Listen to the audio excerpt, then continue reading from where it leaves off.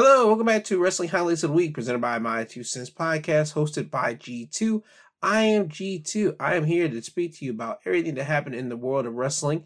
What happened on Raw, SmackDown, NXT, AEW Dynamite, AEW Rampage, and Impact Wrestling. And without further ado, you see the length of the episode.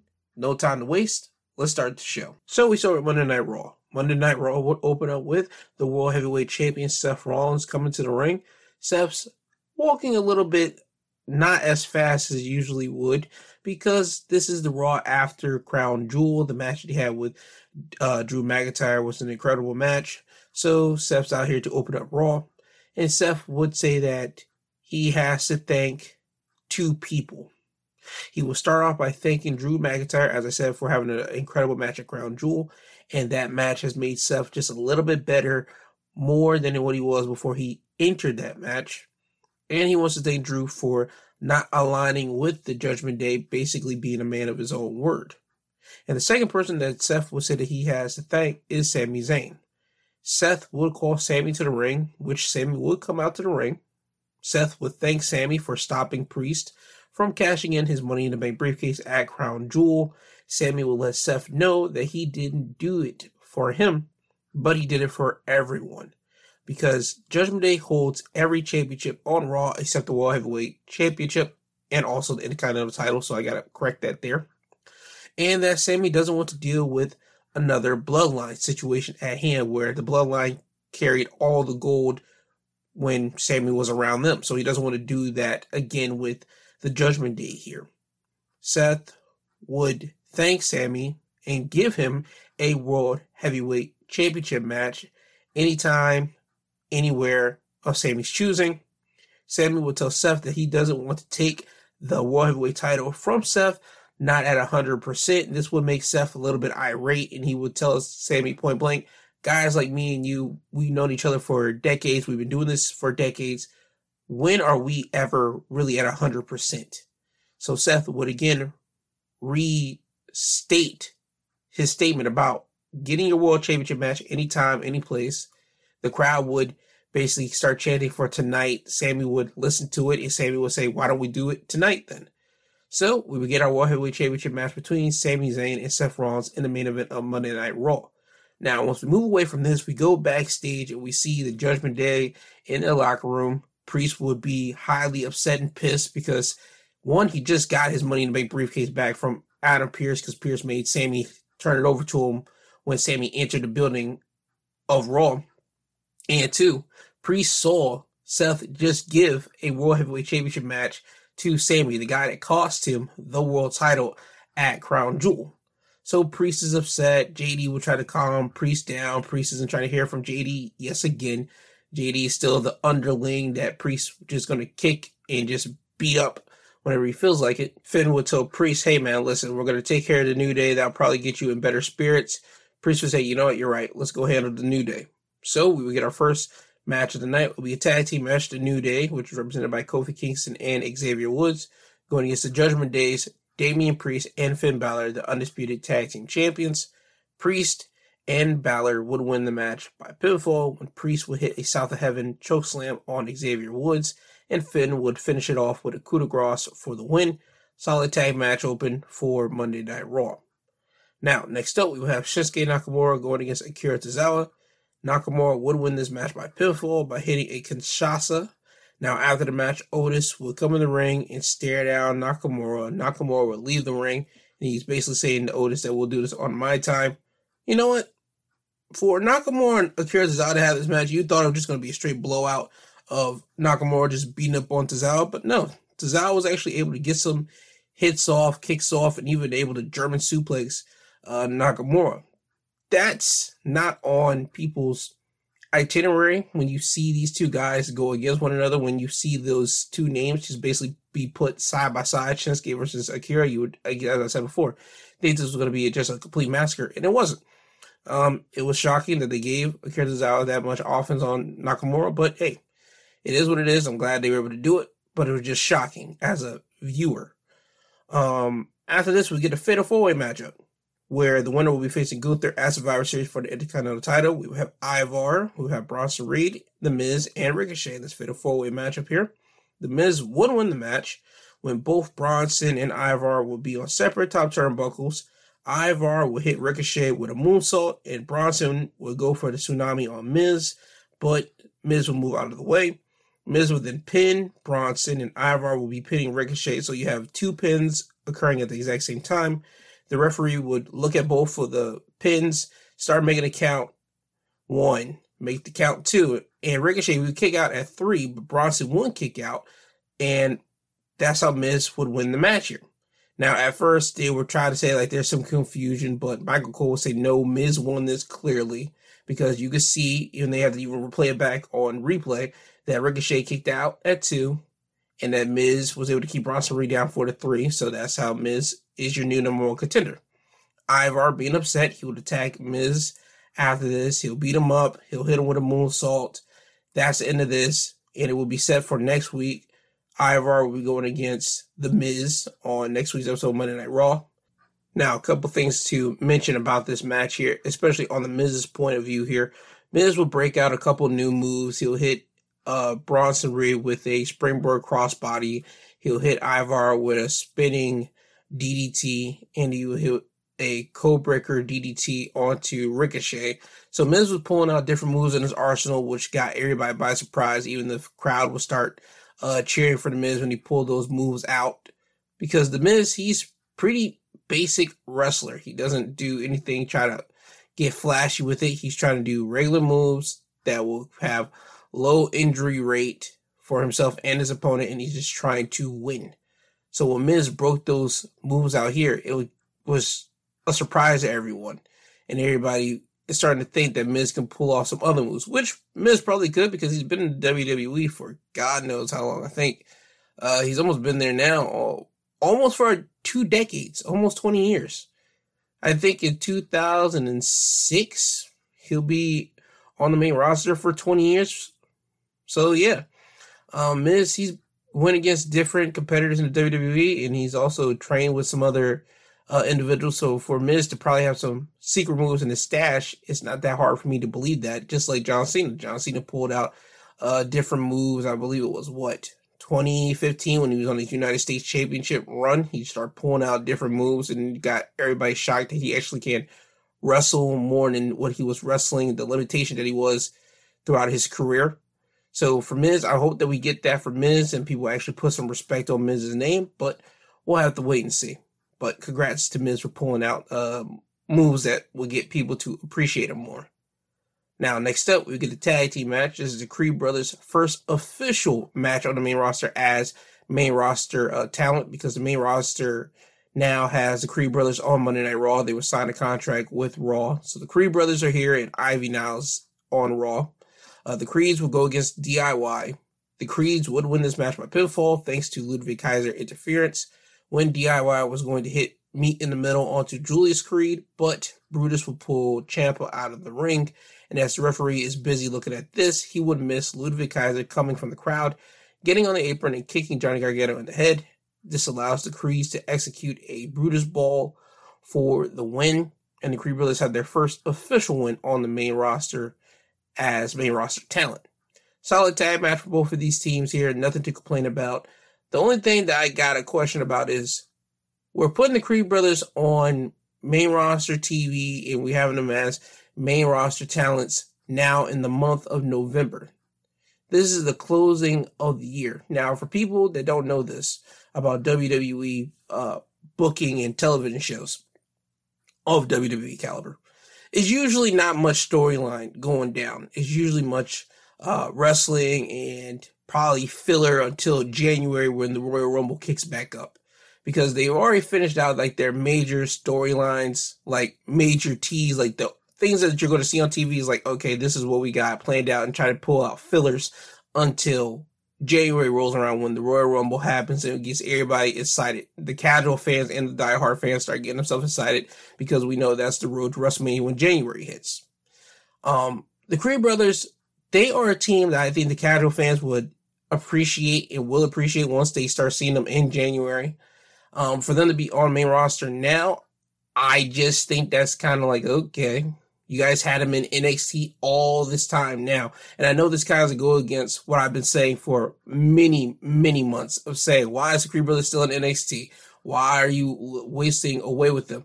Having them still be in NXT for these next couple of months wouldn't have hurt, just to hear the criticism again, because you still got them down there doing whatever they could have done. Cool, fine, whatever. But I would just have had them probably show up in January so the common individuals and the diehards can really focus in on the Creed Brothers the way that the Creed Brothers need to be focused in on and honed in on, because they are a excellent tag team that, if you go back to their NXT run, they were just pulling out great tag team matches with different tag teams. So I hope that we get this from the Creed Brothers in this month and the next month when this is filler. But we'll have to wait and see. But again, I'm not trying to crap on them being on the main roster. Congratulations. I just think that with them doing this now in the month of November going into December, I think it's kind of late, but who am I? Now, next up, we go to the Women's Battle Royal, where the winner will be facing Rhea Ripley at Survivor Series. The winner of this match will be Zoey Stark by eliminating Shayna Baszler to get the win. When both ladies were fighting on the apron, Zoey would hit 3 spears, well, not spears, super kicks on Shayna, and then hit a DDT, and this will have Shayna fall off the apron for Zoey to win. Solid. Everything was straight. The last 3 women in this match was Zoey, Raquel, and Shayna. It took both Shayna and Zoey to eliminate Raquel because Raquel was hanging on by her hands as she was basically dangling off I believe the second rope. And they just basically kept on hitting at her hands to make her release, and that's how she released. I would say the biggest person that showed off anything in this match here, and they really highlighted it, was Ivy Now. You saw her eliminate both Kaden Carter and Katana Chance. You saw her eliminate Chelsea Green. You saw her eliminate also Nia Jax, also with the help of Raquel, Zoey, and Shayna. And this will have Nia Jax pull Ivy off the apron. So I can see Ivy probably having a little feud with Nia Jax next. And again, I'm cool with that because, again, you're putting a good spotlight on Ivy because you could tell that they want to do something with Ivy, especially with the women's division being what they are on Monday Night Raw, and with Rhea basically taking care of every woman on the Monday Night Raw roster.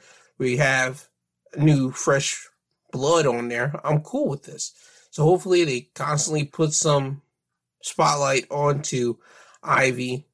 And even though she's not going to win against Rhea, I think that her and Rhea's going to have a good match whenever that time comes about. But I want them to put more spotlight on Ivy Now the same way that they did here on the Battle Royal, especially since this is her first night officially as a main roster talent. So congratulations to her, but also congratulations to Zoey Starks to winning the Battle Royal, since she was the dark horse in the Fatal 5-Way match at Crown Jewel. I think she's going to have a great match with Rhea at Survivor Series, and may the best woman win, which will be Rhea Ripley.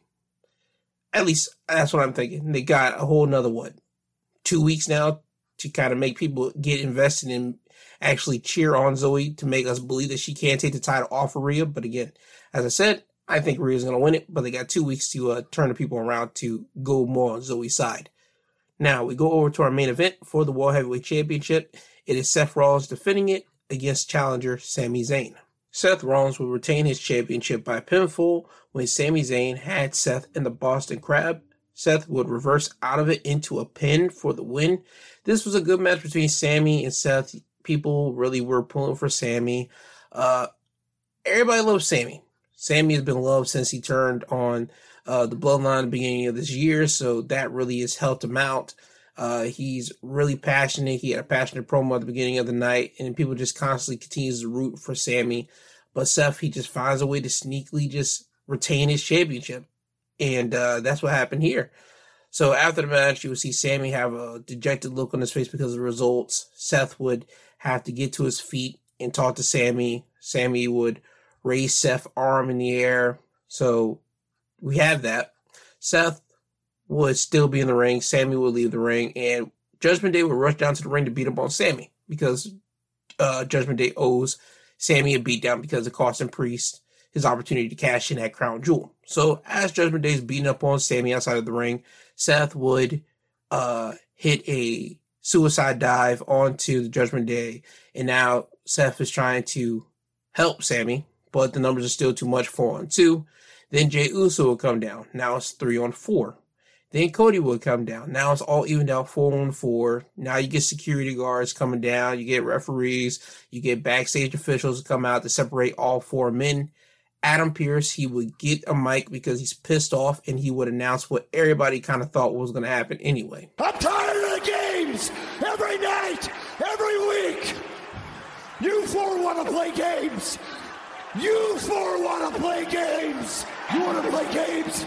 We're going to play games in Chicago at Survivor Series in War Games. Hell yeah! So at Survivor Series, it will be War Games, Judgment Day, going against Cody Rhodes, Jey Uso, Seth Rollins, and Sami Zayn. At least that's the way it appeared when Brawl wouldn't go off, because you will see all four guys again go back and brawl with each other, and that's how Raw will end. I like that Raw ends with chaos. It should end with chaos because that's the first wrestling show of the week. So when it gets to end with chaos, it kind of sets the tone for the wrestling week, and it sets the tone for all the other shows. So that's how Raw will end. Now with that, that's your Raw wrestling highlights of the week. Now we move over to NXT. NXT, we'll start off with the NXT Heritage Cup match. Noam Dar with Metaphor in his corner, going against the challenger Akira Tozawa, who have Alpha Academy in his corner. Now, for the rules of this match is as follows: 2 out of 3 falls, 6 rounds, match 3 minutes in every round. If you get disqualified or knockout, the match ends. So there you go. Noam Dar would win the first fall in the second round with a pinfall by getting Tozawa with a roll-up and holding his tights in the process. Now, when the referee does call for the bell for the first fall, Noam Dar would forearm Akira in the face, and this would kind of spark some anger from Alpha Academy, because you're not supposed to attack someone after the bell rings, because if you do, you could get disqualified. The referee does not do that here. After the third fall win, Noam Dar will have Tozawa in a triangular choke, and then he starts elbowing him. The referee would call for the bell because the third round would end, and you see Noam Dar constantly just elbow Tozawa in the head constantly over and over again. Again, this would still bring some animosity from the Alpha Academy to Noam Dar because he's not playing within the rules. However, Tozawa would get the better of it because he would get the second fall in the fourth round with the ankle lock submission, making Noam Dar tap out. Now we go to our third fall. This is the fifth round.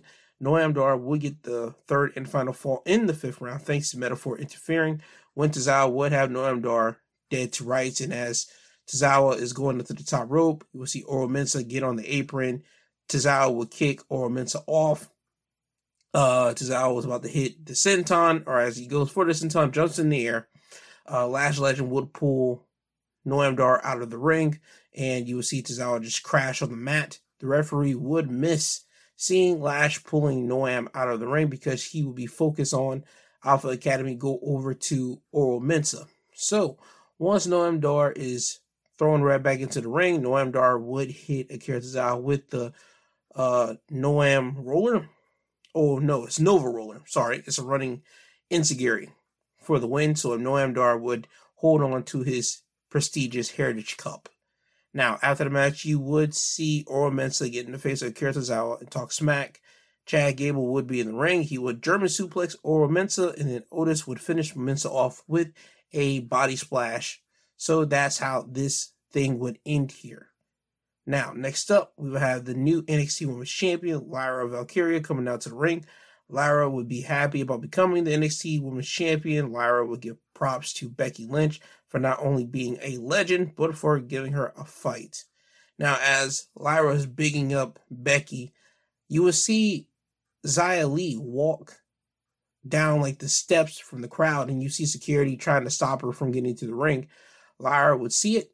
Lyra would tell the security guards, hey, let her through.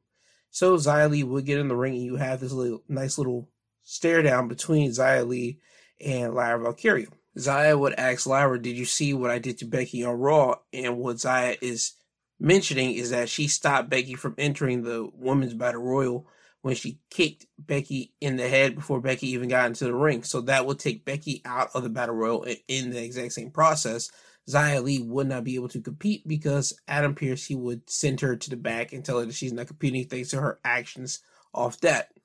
So Xia is here in NXT. Lyra would tell Xia that she knows what she's doing and that she's upset because Becky told Xia that if she wanted a championship, she had to earn it. Xia will let Lyra know that that's what her plan is going on from here forward, and that she's going after Lyra's NXT Women's Championship. Now, both of the ladies would start getting closer to one another. A security guard will try to separate, tell Lyra she's a champion. She doesn't need to do this right now. Xia would spinning kick the security guard in his head, knock him down, and you will see again Lyra and Xia start getting each other's face. Lyra will hold up the NXT Women's Championship up in the air. So it seems that we're having that right there. Xia Li, she does have a point. She was supposed to get a championship match against Becky because Becky was always throwing out championship opportunities against anybody. And Xia did mention that she wanted a shot. Becky said, you'll get your shot. But Becky ended up losing the title to Lyra Valkyria. So now it just seems that Xia is trying to get something that was promised to her. And it seems that we're going to get that match sometime because it was not announced, but you can kind of see that's kind of the direction path that they're going here with Xia Li and Lyra Valkyria. Now, next up, we will get an Iron Survivor qualifying matchup between Fallon Henley and Tiffany Stratton. Both of these competitors were both picked by Mick Foley, as the next following weeks of NXT, you will have WWE legends picking out people who will be qualifying, well, have qualifying matches to participate in the men and women's Iron Survivors matches at Deadlock. This week was Mick Foley. For the women, he had Fallon and Tiffany going against one another, and for the men, he had Dijak going against Tyler Bate. Now, for the women's match, Fallon and Tiffany would win the match by pinfall, hitting the prettiest moonsault ever for the win. So Tiffany is the first woman actually entered into the Iron Survivor matchup at Deadline. Tiffany and Fallon, they had a good match. Fallon, she took some nice heavy hits in this match. She got through out of the ring literally from the midsection, like the middle of the ropes. You'll see Tiffany hold Fallon in her arms, throw her out of the ring. Her body just hits a nice thud outside of the ring. That sounded like it hurt like bad. And then you will see later towards the end when Tiffany would hit the prettiest moonsault ever on Fallon, it seemed that Tiffany's knee kind of clipped Fallon in the head, and Fallon kind of was not going to say out, but you could see whenever she got clipped in the head with the knee, her face kind of made a face. And once Tiffany pinned her 1, 2, 3, after that was done, you can see Tiffany kind of looking over at Fallon just to kind of see if she was okay, good or not, but still keeping in the whole character of Tiffany Stratton. So I did like that the competitor still kind of looked after the person they're in the ring with, because wrestling, you're supposed to do that. You're supposed to care for your opponent, your dance partner. So I like that there. But again, Tiffany and Fallon, they had a good match to do this qualifying match for the women. And again, NXT, they have solid bona fide women down there. Tiffany's one of them. Fallon's one of them. I like what they're doing with those two, especially with the rivalry that they've been having for the past couple weeks. So I like that, but I also like that the person behind the Tiffany character kind of cared about Fallon, because you can see it after the pin was over. You can see it literally in her face. So I'm glad that was shown there. Now, next up, we have Braun Breaker going against Von Wagner, who have Mr. Stone in his corner. Now, this match was supposedly supposed to be a referee's discretion match, because the referee will come out of Sean's office earlier in the night. He'll have an interview with the cameraman. The cameraman asked him what was the conversation with Sean. He said that Sean gave him the authority to kind of let them do their thing, but with the referee discretion. So I would thought there was going to be like some chair shots, some steel steps used, all that type of stuff, because of the way that Von and Braun have been going after one another. But that doesn't happen here. This was like your standard wrestling match. Yeah, sure, they went outside the ring, they threw each other into the stairs, but like no type of chairs were used here. The only dirty tactic that was used, that Braun low blowed Von Wagner whenever the referee didn't see it, because the referee was dealing with Mr. Stone. But like that's the only dirty thing that actually was used in this match. Braun would win the match by pinfall, hitting Von Wagner with a spear. So we have that. After the match, Mr. Stone, he would hit Braun Breaker in the back with a steel chair. Braun would eat it, and he would go after Stone. He would be next to Stone at the commentary table, put his hands on Stone's throat, start talking smack to him, and behind Braun Breaker was Von Wagner. Von would turn Braun around, kick him in the gut, then powerbomb him through the commentary table. So Von Wagner was the last man standing with the last laugh over Braun Breaker. So even though he didn't win the match, he still got the last laugh. That was cool that they did that for Braun. And I understand why he lost, because you're not going to have a man that was out with his head being busted by the opposition, aka Braun Breaker, come back to win the match. He still doesn't got his wind underneath his feet. So him losing to Braun Breaker shouldn't hurt him, and especially the way that they went at it with one another. So again, Von should still be fine. Now, next up, we had Elektra Lopez and Lola Vice going against Roxanne Perez and Kalani Jordan. Roxanne and Kalani would win the match by pinfall when Roxanne would hit Elektra with pop rocks, then tagging Kalani to hit the split-legged moonsault for the win. Cool. Next up, we had Otis with Alpha Academy in his corner going against Drew Gulak, who have Damon Kemp, Charlie Dempsey, and Miles Bourne in his corner. Otis would win the match by pinfall, hitting a double-handed pop-up powerbomb for the win. So we have that. Alpha Academy is going to be back on NXT next week when they're going to be the special guests of Noam Dar's little supernova session. So expect more Alpha Academy hijinks on NXT next week with Metaphor. After that, we'll get into the men's Iron Survivor qualifying matchup. Tyler Bate going against Dijak. Dijak will win the match by pinfall, catching Tyler Bate when Tyler would come off the second turnbuckle and then hit him with Feast Your Eyes for the win. So Dijak's the first man to qualify into the Iron Survival matchup at Deadline for the men. More qualifying matches, as I said, are coming in the weeks to come. Now, we move over to our main event segment. Carmelo Hayes, Trick Williams. Carmelo will come out to the ring. He doesn't waste any time. He calls Trick Williams out. Trick will come to the ring. We get to the brass tacks of it all. Trick, he's kind of dancing around a little bit. He kind of mentions how he has always been this kind of like sidekick to Melo. He's always been there for Melo. He's done whatever he has to do for Melo to make sure that Melo always didn't miss. Melo would second that, saying, yeah, you're right. You were always there for me. You been my right hand whenever it was me and you. We were Shaq and Kobe, Michael Jordan and Scottie Pippen, all the basketball greatness references here. But the main point is that Trick wanted to be the man. Trick finally started to be the man. He started to have the ball and started to have the spotlight shined on him. And Trick felt that Melo was being selfish. He was being greedy. And that he wasn't being a true friend the way that Trick was. And Trick would mention how whenever he was attacked, Melo wasn't around. Where was he? And he mentions how I don't remember anything. I don't know who attacked me because the only thing I know is I felt somebody hit me behind my head. I went down. I go into an ambulance. I hear your voice, and that's about it. And then we get this face on Melo, and he's looking like, hold up. Did you just... And he asks Trick, like, hold up, say that again. You mean to tell me you don't know who attacked you?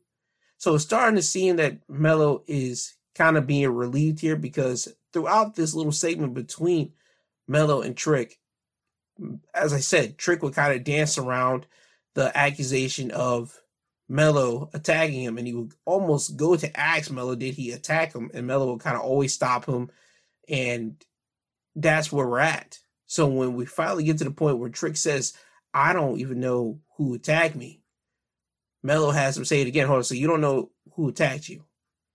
And Trick, he's getting a little bit irate at this, and Trick is about to ask Melo finally what everybody wants to know. Did you attack me? But before he could do that, Lexis King will come down to the ring. Lexis King, he will get himself involved in men's business, and you both have Melo and Trick telling Lexis, yo, you need to get out of here. This doesn't involve you. Real adults are talking right now. Lexis still wouldn't care. He would talk. He would say that you don't know who attacked you. Maybe it was a buddy of yours. Maybe it was someone that just debuted, wanted to make an impact, and he's kind of like trying to lean it into the way that it's him. And he looks Trick in the eye, and he tells Trick, I want you to say it. I want you to say what you think. Do you think that Melo attacked you? Now, as Lexus is basically goading Trick into saying something, Trick wouldn't handle it anymore, and he just straight up just punches, aims to punch Lexus, but Lexus will move out of the way, and Trick inadvertently hits Carmelo. So Melo will go down, Lexus King will leave out of the ring. Trick would try to help Melo up.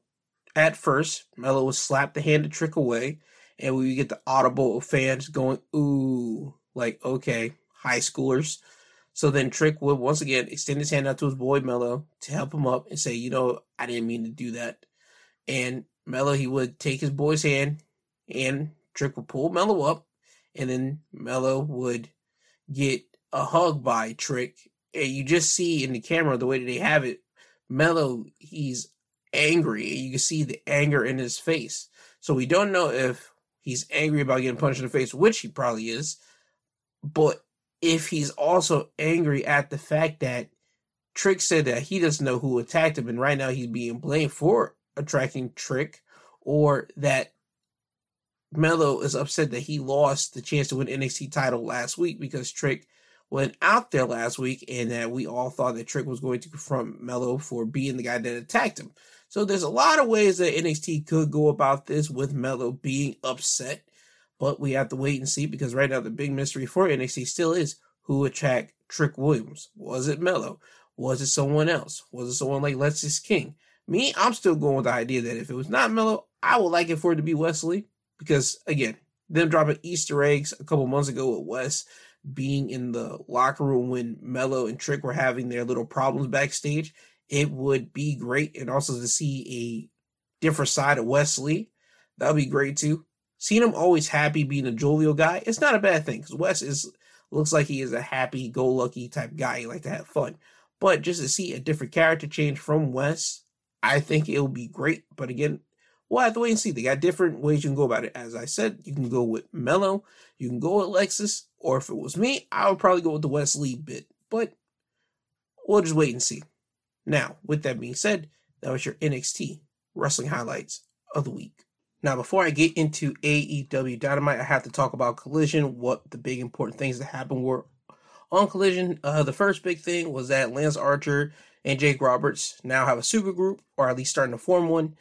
Jake Roberts have now inquired the Righteous into his group.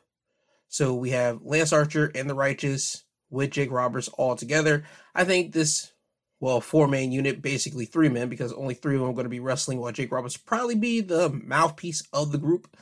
I think they're going to do well. I think AEW is trying to put some guys together just so they can get airtime, so they can at least find something to do with all 3 of the guys. And I'm not mad at it, because again, as long as you have talent compete on television and have them do something, I think talent will be fine until they want something bigger. And right now, Lance Archer, he has not been getting a lot of airtime. He just started to come back, getting some airtime, and now him with Jake Roberts and the Righteous being together, I see that as a good fit, at least for right now. Also on Collision, you had the main event, which was FTR and LFI, which was Roosh and Preston Vance going against the Gates of Agony and Ricky Starks and Big Bill. FTR and LFI would win the match by pinfall. After the match, LFI will leave FTR in the ring. FTR will try to get LFI to shake their hands. LFI would say, nah, we're good. Walk out of the ring. The lights will go out. On the Titantron, House of Black is there just to antagonize FTR, saying that there's more to the legacy than championships, and they're trying to give that to FTR, but if FTR isn't willing to accept their proposition, they're just going to beat it into them. So once the lights pop back on, you would see House of Black in the ring behind FTR. They start beating up on FTR.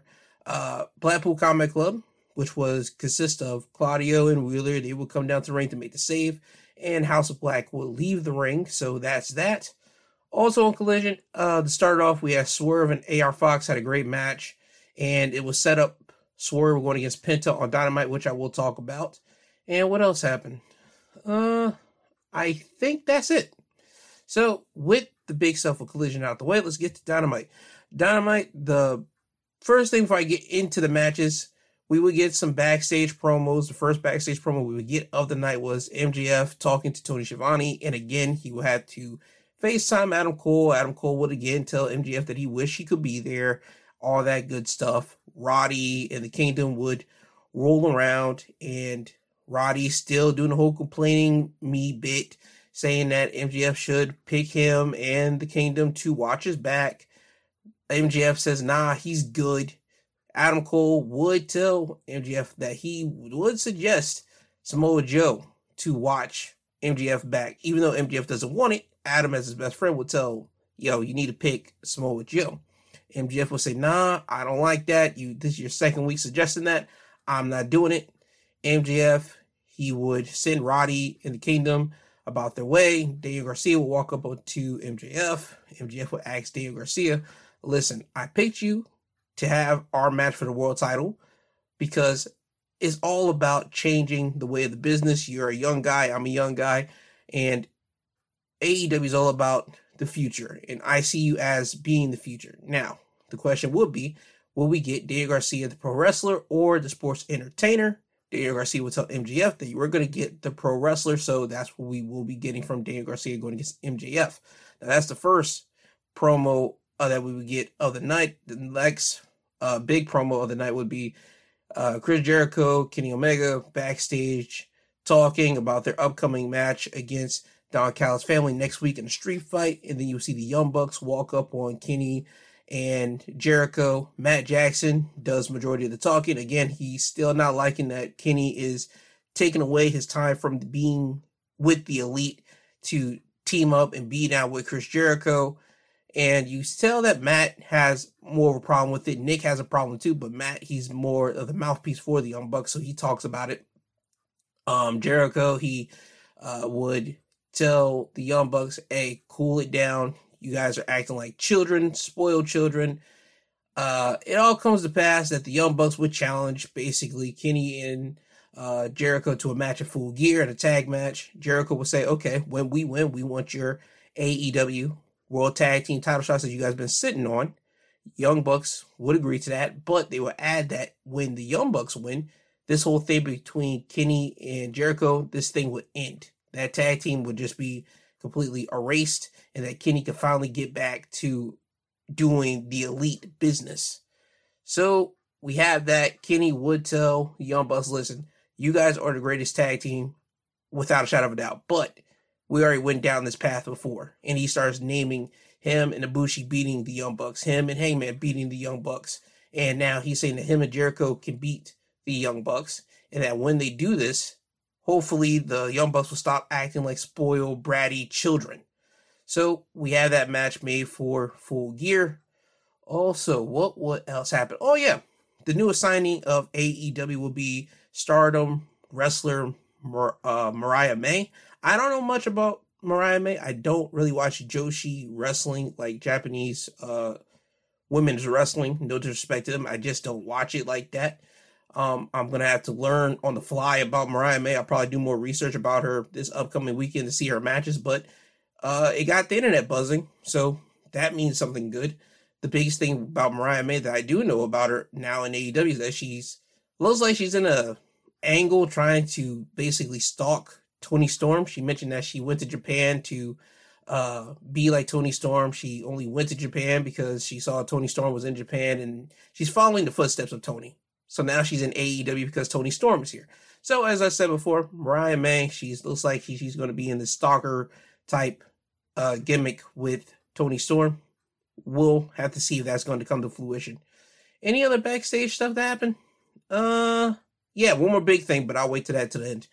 Okay, now let's get to the matches. The first match that will happen on Dynamite will be the World Championship match. The champion MJF going against Daniel Garcia, who have 2.0 in his corner. MJF will retain his championship by submission, making Daniel Garcia tap out to the Salt of the Earth armbar after getting out of the Dragon Tamer, which is basically a sharpshooter. MJF and Daniel Garcia, they had a good match. As I said, this was basically two young guys facing each other off for the World Championship, and they would mention on commentary that this is the first time in AEW history that two guys under the age of 30 are competing for the world title, so that kind of made history for Daniel Garcia and MJF. MJF, he does his stuff. I think this is more of a show out match for Daniel Garcia. The fans are loving Daniel Garcia. People love Daniel. People love him doing his dance. Daniel, he put in a lot of work on MJF, but MJF, he will work over the arm of Daniel Garcia in this match, which gave him basically the win. So, as I said, good match between MJF and Daniel Garcia to start off Dynamite. After the match, MJF would try to extend his hand out to Daniel Garcia to shake it. Daniel Garcia wanted to shake it, but 2.0 would get in the ring and stop Daniel Garcia from doing so. MJF would tell Daniel Garcia, you're going to let these two guys guide you still, or are you going to be your own man? And you would think that Daniel Garcia is going to shake MJF's hands again because he was moved past 2.0, start walking towards MJF, about to shake his hand, but again, 2.0 would pull Daniel Garcia away, and he would start walking up the ramp. So it seems Daniel Garcia wants to start being his own man, but he still listens to the ear 2.0 here. So we have that going on in MJF. He just wants to build up the future of AEW. So that's what MJF basically did for this match for Daniel Garcia. Help put him on another platform, and I'm glad MJF was able to do that for Daniel Garcia. Now, the next match that will happen will be a tag match. Sting and Darby Allin going against the Outrunners. Sting and Darby would win the match by submission. Sting will lock in the Scorpion Deathlock on one of the Outrunners to make him tap out. Great, as this gives Darby and Sting momentum as they go into Collision, because this will be the first time that Sting, Darby, and Adam Copeland will be teaming up together because they got to get a practice run because they will be going against Jake Roberts, a team of Lance Archer and the Righteous on Collision. As I said, Sting, Darby, Adam Copeland are getting this as a test run because they have to face Christian Cage, Luchasaurus, and Nick Wayne at Full Gear. So I can't wait to see how this match is going to work, to be honest with you, because I would like to see how Sting, Darby, and Adam Copeland is going to actually function together, and I would like to see how Lance Archer and the Righteous are going to function together. Now, next up, we will have Swerve Strickland with Prince Nana in his corner going against Penta, who have Alex Abrahantes in his corner, and Swerve would win the match by pinfall, hitting the Swerve Stomp for the win. Swerve and Penta put on one hell of a match. These two guys have great chemistry, and they know each other from their time in Lucha Underground. If you didn't watch Lucha Underground, find it. I mean, it used to be on Netflix at one point. I'm not sure if it's still on Netflix now. Try to find Lucha Underground if you can, because that was the first introduction of people actually know who Penta was. This was my first time I ever knew who Penta was. I knew some of the people that were on Lucha Underground because, again, they were on the independent scene, and the independent scene at the time was big. So you knew who some of the people were if you were watching independent stuff. But Lucha Underground was my first, understanding of who Penta was, and actually my first time seeing Swerve actually competing. I knew who Swerve was because I followed his time from when he was in Combat Zone Wrestling, CZW, a Philadelphia promotion. I followed him from there, but after that, I couldn't really keep up with him because I wasn't able to watch. Well, they didn't have wrestling on streaming sites like that, but I was still from time to time able to keep up with Swerve, but not as much as I was able to from Lucha Underground to basically now. But anywho, the match between Swerve and Penta, great match. Penta, he would snap the arm of Swerve in this. Swerve would pay him back by doing it later in the match. Those two guys have great chemistry with one another. Anytime Penta would do a dirty tactic, Swerve would do a dirty tactic to him. So again, these two guys, they know what each other are doing. Again, great match. Go watch it. After the match, though, Adam Page would come in the ring with a chair. Page would scare off Swerve and Nana, and Swerve and Nana would start running up the ramp. Adam would strike Swerve in the back. Nana would run for his life. And once Nana leaves, you see Adam start attacking Swerve over and over with the chair until security will come out. Now you see Adam Page hit security with the chair, and he goes back to Swerve. He picks Swerve up, hit him with a dead eye off the ramp through a table. So, as I said before, I think their match at Full Gear is going to be a stipulation match. I don't think it's going to be a simple one-on-one match between the two, because as I said, after Swerve broke into Hangman Page's home, I believe 2 weeks ago, you're not just going to do a regular one-on-one match. This is going to piss any type of guy off, anybody that respects their family and love their family as much as a person does. you're going to want blood on your hands. So I expect their match at Full Gear to be a stipulation. As I said, as of right now, there has not been a stipulation added, but Tony Khan still got time. He might introduce it on Collision or next week on Dynamite. Who knows? But I suspect Adam Page, Hangman Page, going against Swerve on Full Gear will have some type of stipulation match. Now, next up, we have the Ring of Honor TV Championship match. Samoa Joe defending the title against Keith Lee. Samoa Joe would retain his championship by referee stoppage when Joe will lock in the Coquina Clutch on Keith, and Keith would pass out. Keith would try to fight out of the Coquina Clutch, but it was just too much. Swerve Keith Lee had a great match. Two big guys just basically bumping and beating up one another. Yeah, there's no much I really can say to that. I mean, you know what to expect from Keith and Samoa Joe match. It's two big guys basically just going at one another. I mean, what more can you say? If you like hostile matches, like two big guys just doing what they do to one another, this is the type of match for you. I liked it, so there you have it. Now, the interesting part about this is that after the match was over, Samoa Joe will get a microphone to let everyone know that he is relinquishing the TV championship after Samoa Joe has now held it for 575 days, making him the longest reigning ROH TV champion. Also to note, Samoa Joe is still the longest reigning Ring of Honor champion in one reign, not combined reigns, one singular reign. He is still the longest reigning Ring of Honor champion. So now he holds two records in Ring of Honor. That's a great thing for Samoa Joe. But he relinquished the TV title because he has now officially announced that he is going after the Ring of Honor, not Ring of Honor, the AEW World Championship, because he's hungry. And he wants that AEW World Championship because Max has it, and he wants to take that title away from Max, and he still wants to be the king of the castle. So we have that going on here, and we would get a video package from Wardlow. Wardlow is still going after MJF as well. He says that the devil won't know what hit him when it happens, because when it happens, it will be too late. So MJF still has a barrage of opponents that are gunning for basically him in that world championship. So that's interesting to note. Next up, we will have the Guns with Juice Robinson in their corner going against the Bollywood Boys. The Guns would win this match in quick fashion by hitting 310 to Yuma on one of the Bollywood Boys to win the match. After the match, the Guns would claim that they're going to win the Ring of Honor tag team titles away from MJF at Full Gear. It doesn't matter who MJF picks as a partner. They're going to win the titles. Now, once that promo is over, we go backstage. You see MJF standing next to Samoa Joe looking at the screen, and MJF would have a pissed looking face, while Samoa Joe, on the other hand, he's just smiling ear to ear because he knows that MJF, as I said before, has had enemies lined up just waiting for his downfall.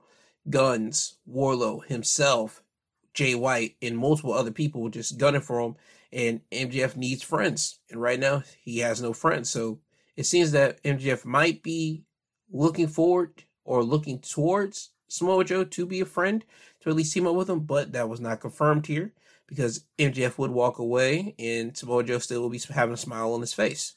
Now, next up, we will have Red Velvet going against Julia Hart. This is Red Velvet's first time on AEW since she had a knee injury because she's has a knee brace on her knee. Julia Hart would win the match by pinfall, hitting a moonsault.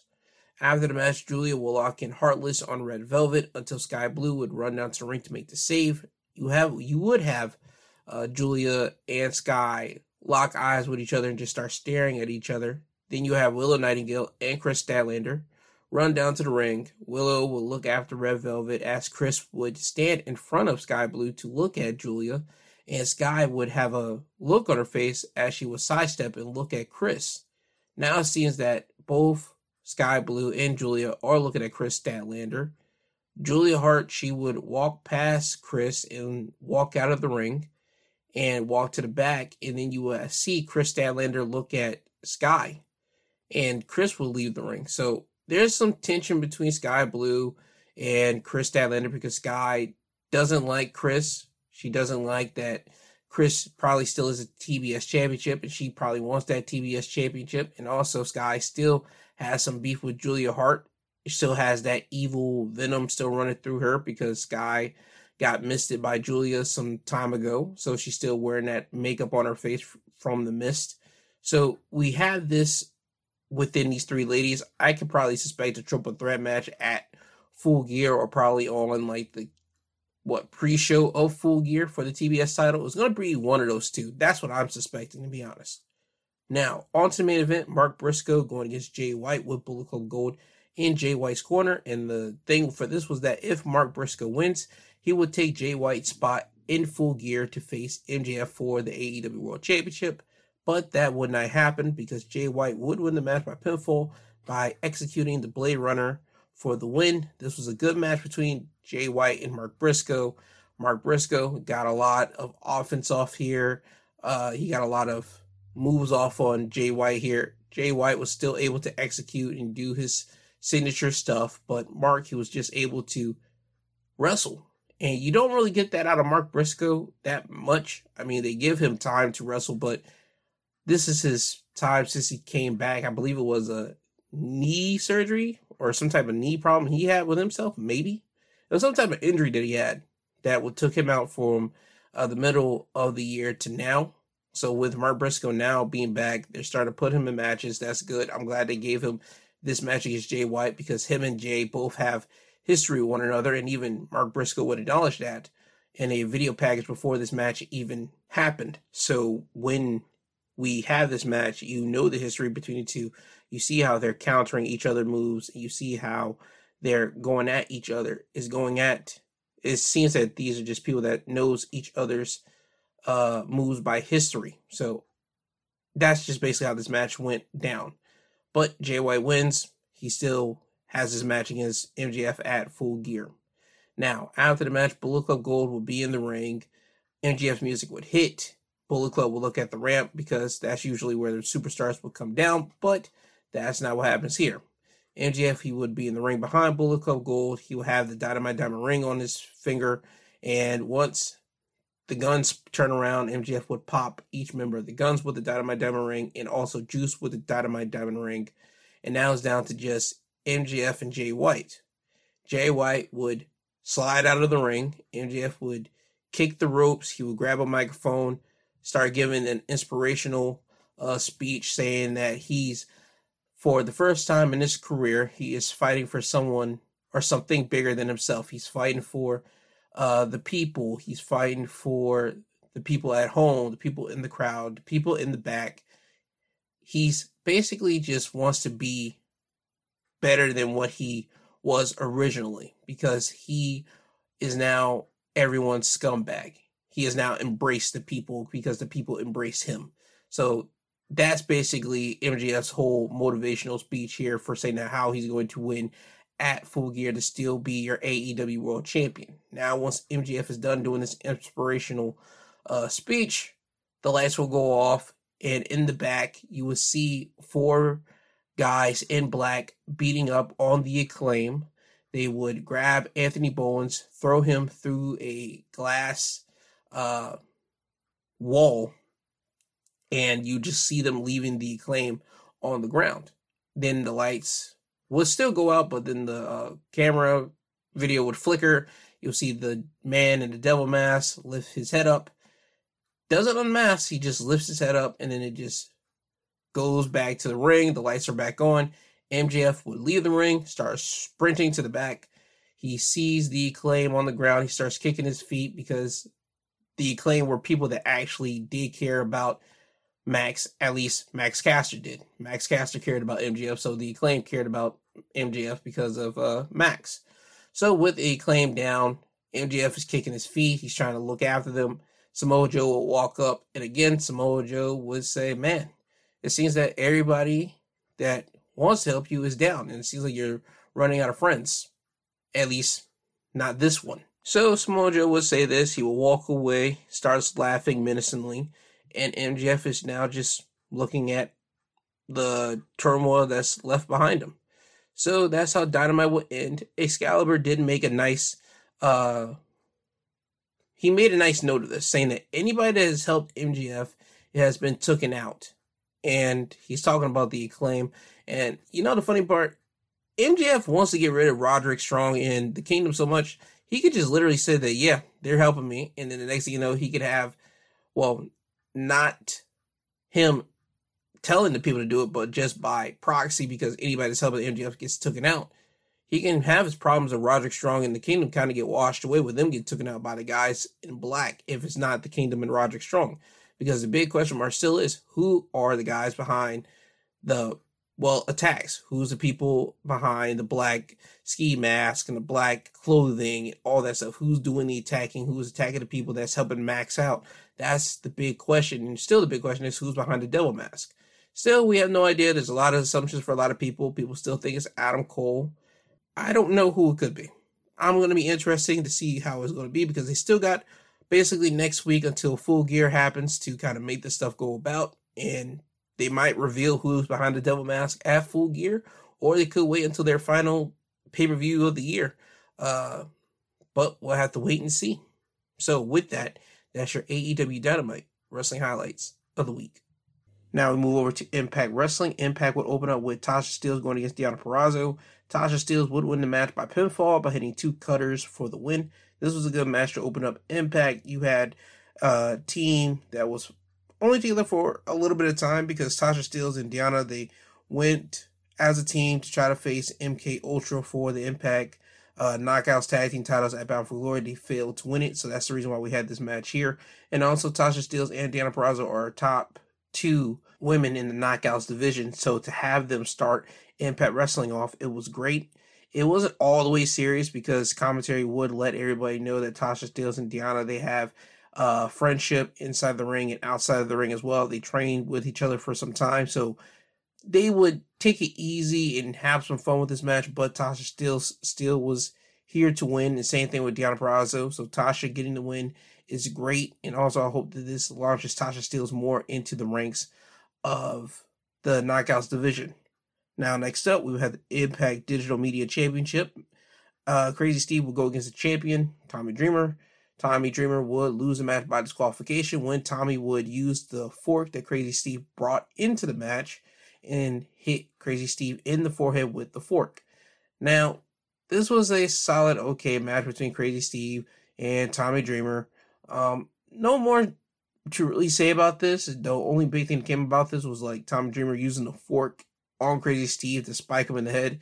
So you're more likely going to get a match between Crazy Steve and Tommy Dreamer somewhere down the line. Probably a hardcore match for the Impact Digital Media Championship, because Crazy Steve, he didn't like lose the match. He won it by disqualification, but he does not hold the championship. The championship doesn't change on disqualifications or ring outs or anything like that. The only time you change it over is by submissions or pins. So Crazy Steve has a championship match down the line in the future. At least that's what I'm thinking.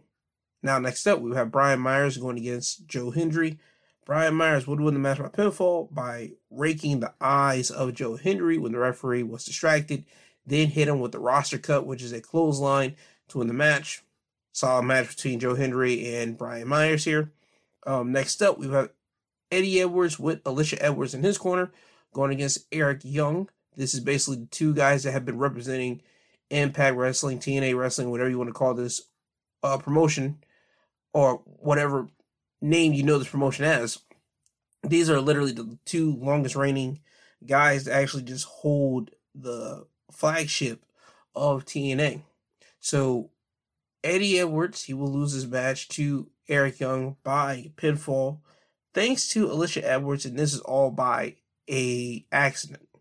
When Eric Young was in control of the match, Alicia would slide a chair into the ring. Eddie Edwards would grab it, but the ref would take it away from Eddie. This was a ploy for Eddie to grab Eric and hold Eric so Alicia could hit Eric Young with the kendo stick. Now, as Eddie's holding Eric, Alicia would swing the kendo stick, Eric would move, and Alicia would hit Eddie. And then this allowed Eric Young to hit Eddie Edwards with a pile driver to win the match. Solid match between Eric Young and Eddie Edwards. I thought it was okay. I thought it was fine. I just think that this, again, sets it up for basically who was the real standard bearer, the real flagship, like, wave guy of Impact, TNA Wrestling, whatever it may have you. Because Eddie Edwards and Eric Young, if I'm not mistaken, I think they're like the 2 longest tenured guys on the actual Impact roster. Like, from people coming in and leaving, I think Eric Young and like Eddie are literally the two longest guys on the roster. So for them to have this match here, I think that's what set the precedence for this match, and it was solid. Now next up, we had a complete squash. It was Dirty Dango and Oleg Prudius, better known as Vladimir Kozlov from WWE time, with Johnny Bravo in their corner going against two scrubs. Oleg would do he did all of the work except for the finishing move. Oleg would tag in Dango. Dango would come in. He would hit one of the guys with a reverse DDT to win the match for his team. So Dirty Dango, he's just using Oleg to be his big muscle, so Dango doesn't really have to wrestle, and that's fine because that works with the Dirty Dango character. He doesn't really care about professional wrestling. He's just here to collect a paycheck, and that's just about it. So if we're going to continue to use Oleg Prudius for this, I'm cool with it, but he's not going to be taking a lot of bumps. He doesn't look like he's going to take a lot of bumps. That's what I did. If he ends up taking bumps the way the PCO's taking bumps, and I don't think he's going to be taking bumps the way the PCO's doing it, that'll be crazy, but I don't expect Oleg to be in Impact for long, if I'm just going to be honest with you. I think he's just here for a certain amount of time until Dirty Dango kind of pisses him off, and then Oleg is going to go after Dango and probably beat up on Dango, and this will probably be the last you see of Oleg. So we haven't gotten there yet. This is still the beginning of the partnership that Dango has with Oleg, so we still got some time, at least I think we do. Now, we go to our main event. It's the Impact World Championship match between the champion, Alex Shelley, going against the challenger, Jonathan Gresham. Alex Shelley would retain his Impact World Championship by pinfall by hitting Jonathan Gresham with a super kick, then bringing him in for a shell shock to retain his championship. Jonathan Gresham and Alex Shelley had a great match to end Impact Wrestling here in the main event. Jonathan Gresham, he employed a lot of dirty tactics. He used the wrist tape to choke Alex Shelley at one point in this match. He used the wrist tape again as a distraction to throw it onto the mat. The referee would then grab that piece of wrist tape, throw it outside of the ring, and while the referee's doing this, Jonathan Gresham would hit Shelley in the nuts. So you saw a lot of dirty maneuvering from Jonathan Gresham here against Alex Shelley, even though still Jonathan Gresham and Alex Shelley still did some mat work that Jonathan Gresham is good at and also Alex Shelley is good at, but you just got to see a little bit more of nasty tactics from Jonathan Gresham, and that's all Jonathan Gresham was trying to expose to everyone, and that's what his whole big thing was, is that people have been cheating, people have not been following the rules, so he's thinking to himself, and he's been saying to himself, why does he have to follow the rules? So now you're starting to see him just deplore dirty, nasty tactics. So that's the way of Jonathan Gresham here, but it does not get the job done because Alex Shelley is still your reigning Impact World Champion, and that's how Impact would end. Now, next week on Impact, you should probably watch it because next week on Impact, we're going to have Jonathan Gresham going against Will Ospreay. We're going to have Sonny Kiss going against Trinity. I believe it's for the Impact Knockouts Championship. And also, we're going to have the debut of Myron Reed teaming up with Trey Miguel and Zachary Wentz going against three luchadors. I can't remember the luchadors' names right now, but the big thing for me was Myron Reed's on Impact Wrestling. And this was something that I have been saying since I believe Trey Miguel was X Division champion before he lost the belt. I wanted Impact to bring in Zachary Wentz and Myron Reed to be with Trey Miguel and have Trey Miguel kind of be the centerpiece of the Rascals or this newfound three-man group that they had before, well, that they're having now.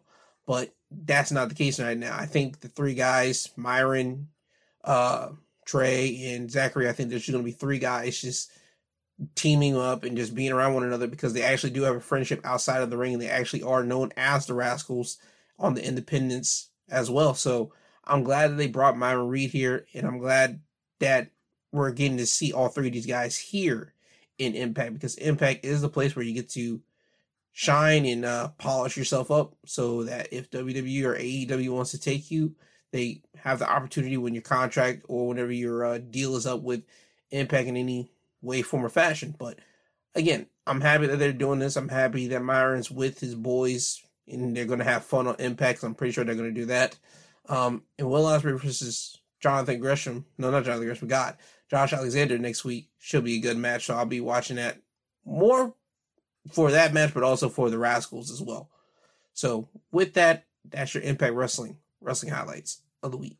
Now we head over to SmackDown, and first thing to note, Kevin Owens will be on commentary for at least 90% of the show. I'll get to you the reason why the other 10% he wasn't on there, but the reason why Kevin Owens was on commentary for the show was that Corey Graves, he was not able to be there because his wife Carmella gave birth to their son on Wednesday. So Corey Graves was with Carmella. So congratulations to the happy couple for the birth of their son. Now, SmackDown will open up with LWO coming down to the ring. It's Rey Mysterio, Santos, Joaquin Wilde, Toro Cruz, and Selena Vega. Rey will talk about Logan Paul cheating at Crown Jewel using the brass knuckles. Rey will say that he plans on getting a rematch for the United States title. Carlito would then come down to the ring, and Carlito would tell Rey that he seriously isn't going to talk about it. He doesn't want to talk about the big elephant in the room. So Carlito would say that Rey shouldn't blame Logan for what happened at Crown Jewel. He should be blaming Santos Escobar. And what they're talking about is that Santos took the brass knuckles that Logan Paul's lackey left on the floor, and he would grab the brass knuckles and place it on the ring. And instead of taking it with him, he just left them there so Logan can actually take it when Santos was chasing the lackey away from the ring. So Carlito would say that. Santos would look at Carlito and Santos will start getting in each other's face, and the LWO will start separating both of the guys. Santos, he would leave the ring. He would say that you are choosing this guy over me, and Rey and Selena will have to give chase after Santos, and this would lead to our first match tonight, which would be Carlito with Cruz and Joaquin Wilde in his corner, going against Bobby Lashley, who had the Street Profits in his corner. Bobby would win the match by pinfall thanks to the Street Profits interfering when the Street Profits would be fighting Cruz and Wilde outside of the ring. Santos, he would run down to the ring to give some backup, but Dawkins would take care of Santos. Montez Ford would kick Carlito in the head. This allowed Bobby to hit Carlito with the spear to win the match. So we have that. After the match, though, Bobby and the Street Profits would continue to beat up on Carlito. Santos Escobar, he would get on the ring apron and he would just stare. And he would just watch as all this is happening. Rey Mysterio, he would come down to the ring with a chair and make the save. Bobby and his cohorts would leave the ring and go to the back. Rey would then go over to Santos and ask him what's wrong with him. Santos would plead, saying that Carlito isn't familiar. He isn't part of the LWO. Rey would tell Santos that they all are one, and he would try to walk away from Santos. Santos would grab Rey by the arm and say he isn't familiar, and he's just trying to understand why Rey is really caring for Santos. Rey would have to give Santos a shove and say, we are all as one. You need to quit with this. So Rey would go over to Carlito, ask him he's okay. Santos, he would attack Rey from behind, and he would just hit him with a forearm. No more, no less. He would then have some remorse on his face. He'll grab Rey and say, I'm sorry. Rey would get up and start hitting Santos two in the face, then in the chest, and this would knock Santos onto the apron. And now Rey, he's having some remorse because families, they do fight. He would go over to Santos. He would tell him he's sorry, he got out of hand, and now we're getting this side of Santos that's angry, and he would just shove Rey into the ring post, and Rey would drop onto the steel steps, and one of his legs was caught in between the steel steps and the ring post. Santos, he's now having an angry look on his face. He would run and drop kick the steel steps and just look at Rey for a minute. He would grab Rey by the face and say, it was always supposed to be me and you. Me and you. And Selena, she will come over and start pushing Santos, saying, what are you doing? This isn't right. This is your fault. Santos would tell Selena, this isn't my fault. This is his fault. She would tell him again, nope, this is your fault. And now you see Santos starts walking up to the back. He's just pleading with everyone, this is not his fault. None of this was ever supposed to happen like this. So we have this with Santos. Santos is feeling jealousy. Santos wants to be LWO. Well, he is LWO, but he wants it to keep it in one strenuous group. But now you got someone like Carlito basically saying, this is Santos' fault while you're not the champion. That kind of caused a rift in LWO, in which will kind of fracture it, because we'll go to commercial break, and when we come back, we see Santos with his luggage rolling out. The interviewer will ask Santos why he attacked Rey. Santos will say that Rey had this coming, and he would just leave the arena. So within the next couple of weeks, you can kind of guess where they're going with this. Santos probably going to try to take the LWO, because remember, LWO was created with Rey Mysterio going over to LDF. What was it? Legado del Fantasma. And that's what the LWO was. It was Rey, Jordan, Legado, and they rebranded it under the LWO banner. So I could see Santos pleading with his Legado family, saying, hey, you're supposed to be with me. You're not supposed to be with Rey. You're not supposed to be with Carlito next week until they actually join him. So I can see that being the case. And I think that might be where we're going with this. But we'll just have to wait and see what happens on SmackDown next week. Now, next up, we have Bayley. Bayley would come down to the ring. Bayley would say that she had a vision for Dakota Kai and Io Sky and the whole Damage Control group whenever she brought in Dakota and Io.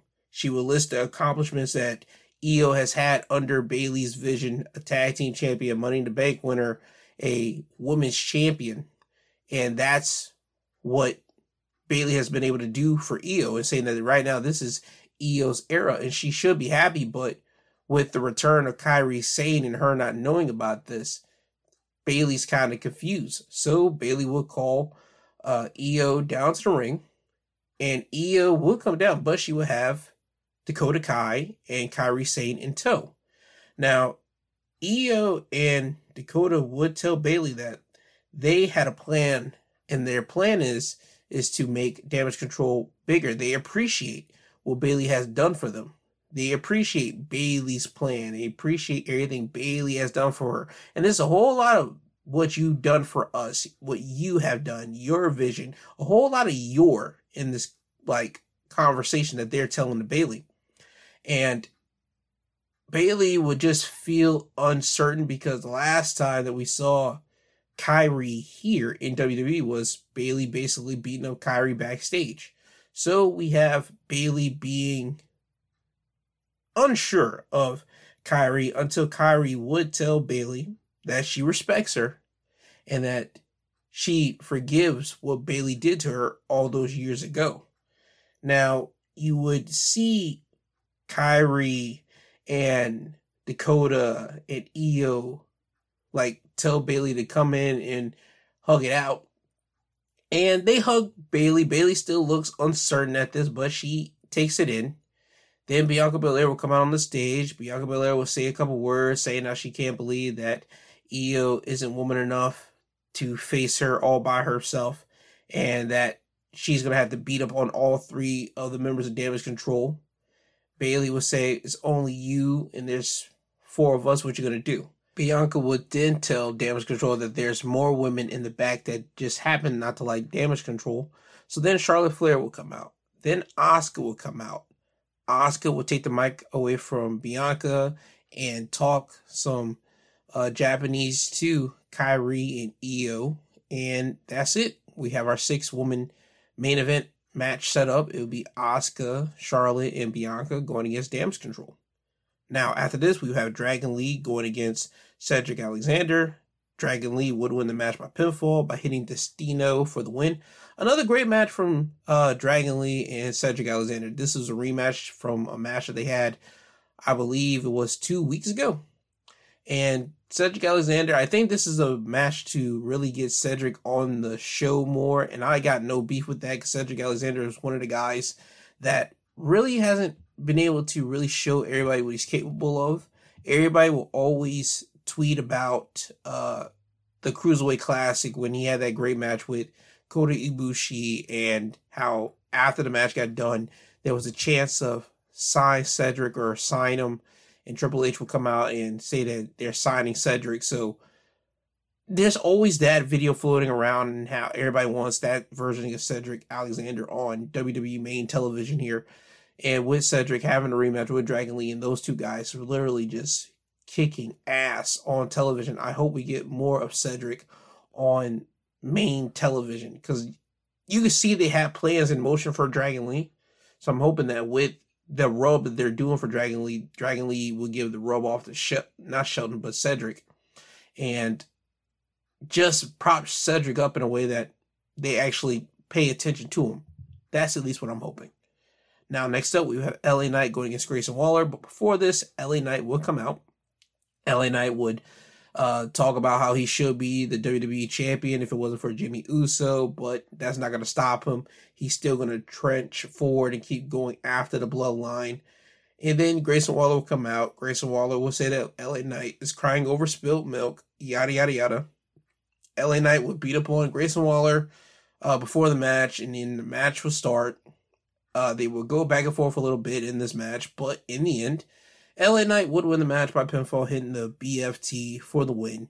So we have that. LA Knight still is going after the bloodline. He blames Jimmy Uso for him not being WWE champion, and it will be announced that next week Jimmy Uso will be going against LA Knight, and that Solo Sikoa as well will be making his return to SmackDown since he took down John Cena at Crown Jewel, and they were hyping this up as John Cena's last match. It could be. They always did say there could be word in there. This could be John Cena's last match at Crown Jewel, and how this might be the last time we see with John, in which, again, I don't think so. I don't think so at all. I think John Cena's coming around WrestleMania time, and I think he's going to do a little something at Mania, because that will be his 20 years of marking, at least of making a WrestleMania situation, because he debuted a WrestleMania match at WrestleMania 20. So I think it'd be poetic for him to end his career at WrestleMania 40, literally 20 years later. So again, that's just me. That's how I'm thinking about it, but we'll have to wait and see about that. But yes, LA Knight will be going against Jimmy Uso next week, and hopefully Solo Sikoa next week, he gets a big role since he beat John Cena at Crown Jewel in devastating fashion. Now, we go over to our main event, a 6-woman tag, Asuka, Charlotte Flair, and Bianca Belair, going against Damage Control with Dakota Kai in their corner. This match would end in a no contest because Asuka would pull the swerve, and Asuka would miss Bianca Belair in the face when the match was coming down to Charlotte was already taken out at this moment. Bianca Belair was kind of winding down, and she needed to tag in Asuka, and Asuka was like hyping it up to tag her in. And once she does so, Asuka would just miss Bianca Belair in the face. Bayley would be shocked by this. Everybody on Damage Control would be shocked by this. Asuka would wave in Kairi Sane to come in the ring. Kairi would come in and hug Asuka. They would wave in Io. Io would come in. They'll hug Io. And now it just looks weird. Bayley is now in the Twilight Zone because she's just weirded out by this. She doesn't know what to do. They would tell Bayley to get up and hug her. And now Damage Control is all together. It's a big group here. You got Asuka, who was feuded with Damage Control for some time, with them. You got Kairi, who got attacked by Bayley years ago, now with Damage Control. And you still have Io, who is the world champion for the women's division on SmackDown, and she's not leading Damage Control. Again, I think this whole big swerve. Bayley even kind of can feel a little bit, but she's buying into this. So SmackDown would end with Damage Control standing on top of Bianca Belair and Charlotte Flair. I think this is going to turn into a women's War Games match. It was not announced on SmackDown, but I can tell by how this is all going. Next week is going to be announced with that. Oh yeah, Shotzi. She did try to come out to make the save, but Shotzi fell victim to Damage Control's numbers. So again, SmackDown next week, big things to come. But I also think that the females or the women's War Games will have Damage Control going against Bianca Belair, Charlotte, Shotzi, and a mystery partner. I don't know who that fourth mystery partner could be right now, but yeah, it's coming. Right now, at this moment, I don't know who it is, but you know the Women's War Games is going to come over to the SmackDown side. Since the men got since Raw got the men's War Games, SmackDown's going to get the female War Games, and I'm not mad at it. Now, with that being said, that's your SmackDown Wrestling Highlights of the Week. And now we go over to AEW Rampage. AEW Rampage will open up with Ricky Starks with Big Bill in his corner, going against Preston Vance, who will have Jose the Assistant in his corner.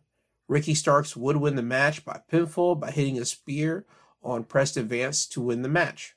Now, after the match, Ricky Starks and Big Bill will beat up on Preston Vance until Rush and El Dristico will come down to the ring to make the save. That will have Ricky Starks and Big Bill leave the ring. So this tells you that LFI still has some unfinished business with Ricky Starks and Big Bill. Hopefully, LFI goes after the AEW tag team titles. That's what I'm hoping. But we'll have to wait and see. Now, next up, we will have Ruby Soho go against Red Velvet. Red Velvet would win the match by pinfall by hitting a kick to Ruby Soho's head. And Ruby Soho, she did have the match technically kind of won because Ruby Soho was taking advantage of Red Velvet. Ruby Soho was dominating the match towards the end. And you will see a stage crew member come down to the ring with roses in their hands and hand it off to Ruby. Now, if you've been catching up and paying attention with the storyline for what they've been doing with Ruby Soho, you knew exactly who the flowers came from. They came from Cool Hand Ange of 2.0 because Cool Hand has been flirting with Ruby for the past couple weeks on Dynamite and Rampage. So she gets the flowers, she gets the roses. She's kind of confused by this, and this would kind of get her eyes off the ball of Red Velvet, and this allowed Red Velvet basically to beat Ruby Soho here. So Red Velvet gets a win over Ruby. And yeah, I'm not mad at them doing a love story or a love angle with Ruby Soho and Cool Hand Ange because they're not doing much with Ruby Soho. She's always like the third wheel, or was the third wheel of the Outcasts, because now it's only just Saraya and Ruby. And Ruby is always left out in the cold. So now I'm hoping she gets some time in the light. Hopefully she gets a storyline that she can bite her teeth into, and with this storyline with herself, Cool Hand Ange, Daddy Magic, and probably even Saraya, with Daddy Magic and Saraya trying to be the two adults to separate their people away from each other. I would like to see how this thing's going to go. I really would. So we still got some time to go into this because this is just the beginning of it.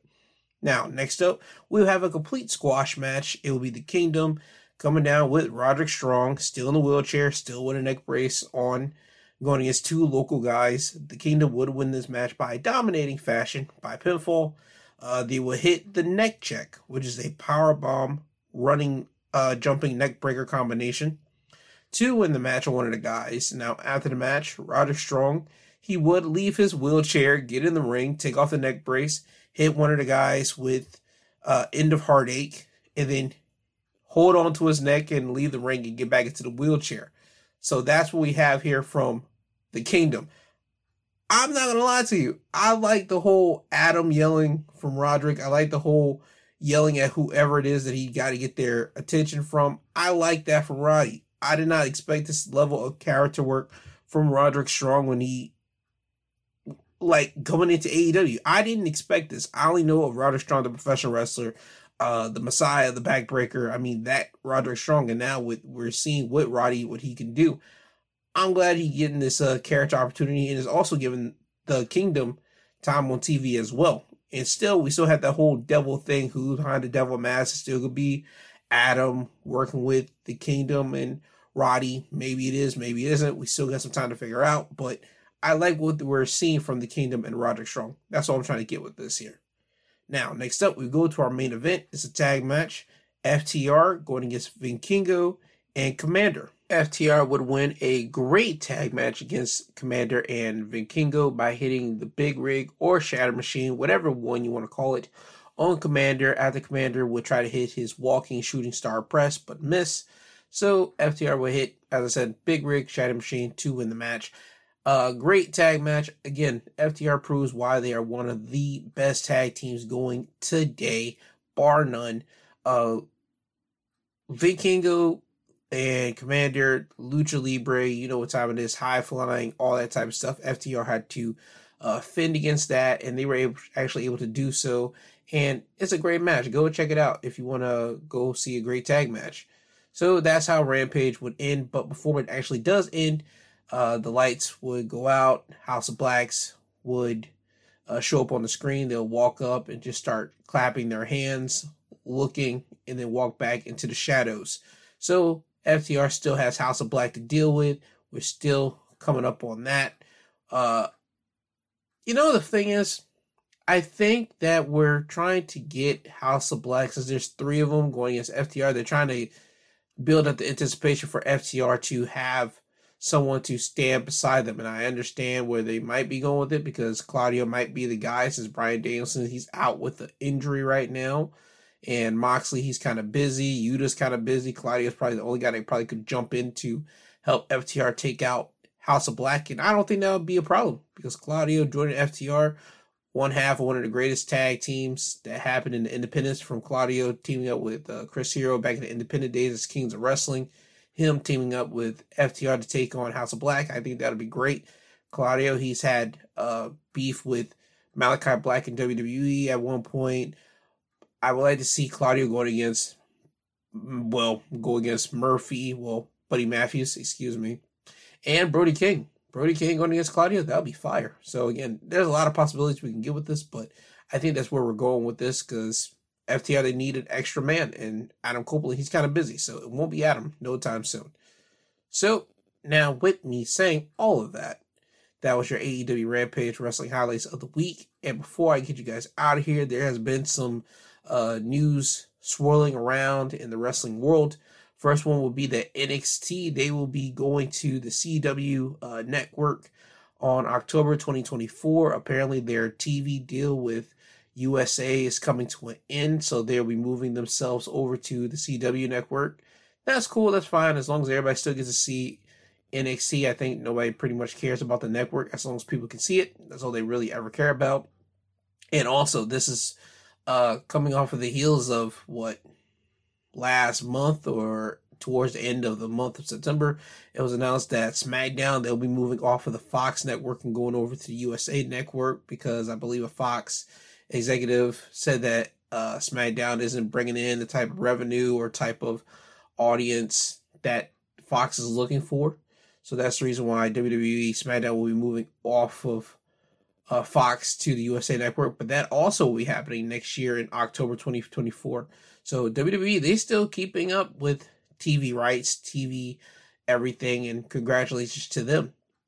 Also, the biggest thing to come out was that Vince McMahon, he plans to sell 8.4 million shares in TKO. So that means he's selling some of his shares of TKO Holding to the public. It is saying that the TKO CEO, Ari Emanuel, and President and COO, Mark Shapiro, expects to purchase $1 million each.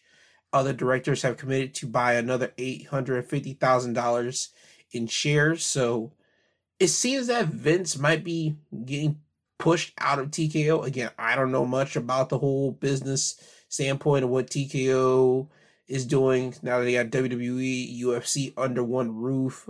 There's always these reports coming out left and right. I personally do not care. As long as the product stays good, that's all I personally care about. And it's no longer the McMahon's business anymore. And I mean by that, it's no longer fully 100% controlled by the McMahons. It's no longer that. They're under a new company. They're under new owner, new management. So this is basically just part of the course. Whenever somebody usually gets bought up, whoever buys them will usually be making the controlling decisions. And if they want you to sell some of your shares and all this type of stuff, trust me, they'll find a way to do it and make you do it. So I think this might be one of the ways that they're making Vince kind of sell his shares, even though he still holds a position in TKO. He might just be getting pushed out, maybe. Again, I don't know. There's been reports about it. I'm not going to dig into it because personally I do not care. I just think that it's kind of funny because people bring it up how Vince sold WWE so his family couldn't keep a hold of it. And now that somebody else, a person not in the family, has your company, now you're getting pushed out. People kind of think that's kind of irony, but hey, to each his own. I wouldn't have done that, but I'm not Vince McMahon. Nobody's Vince McMahon except for Vince McMahon. So that's just the way the wrestling world, at least in Vince McMahon's mind, works, and that's the way how it works now. So now, with that out of the way, I would like to say thank you for listening to the Wrestling Highlights of the Week. I do this every Saturday. I have a Sunday episode coming out tomorrow. It's the Sunday episode where I talk about everything that goes down in the news that went down the week. So if you want to listen to that, you have that available to you tomorrow. And I have a midweek episode that comes out on Wednesdays where I talk about any and everything, and I play music at the end of the show. It's out right now. So if you want to listen to those, you go ahead and do that. Now, with that being said, this has been your Wrestling Highlights of the Week, presented by My 2 Cents Podcast with my G2. He is I and I am him. I love you all. Have a great day. Have a great Saturday. You'll hear from me again on one of the select episodes that you want to listen to from either in the past or in the future. So, with that being said, have a great Saturday. Have a great weekend. Be blessed and take care.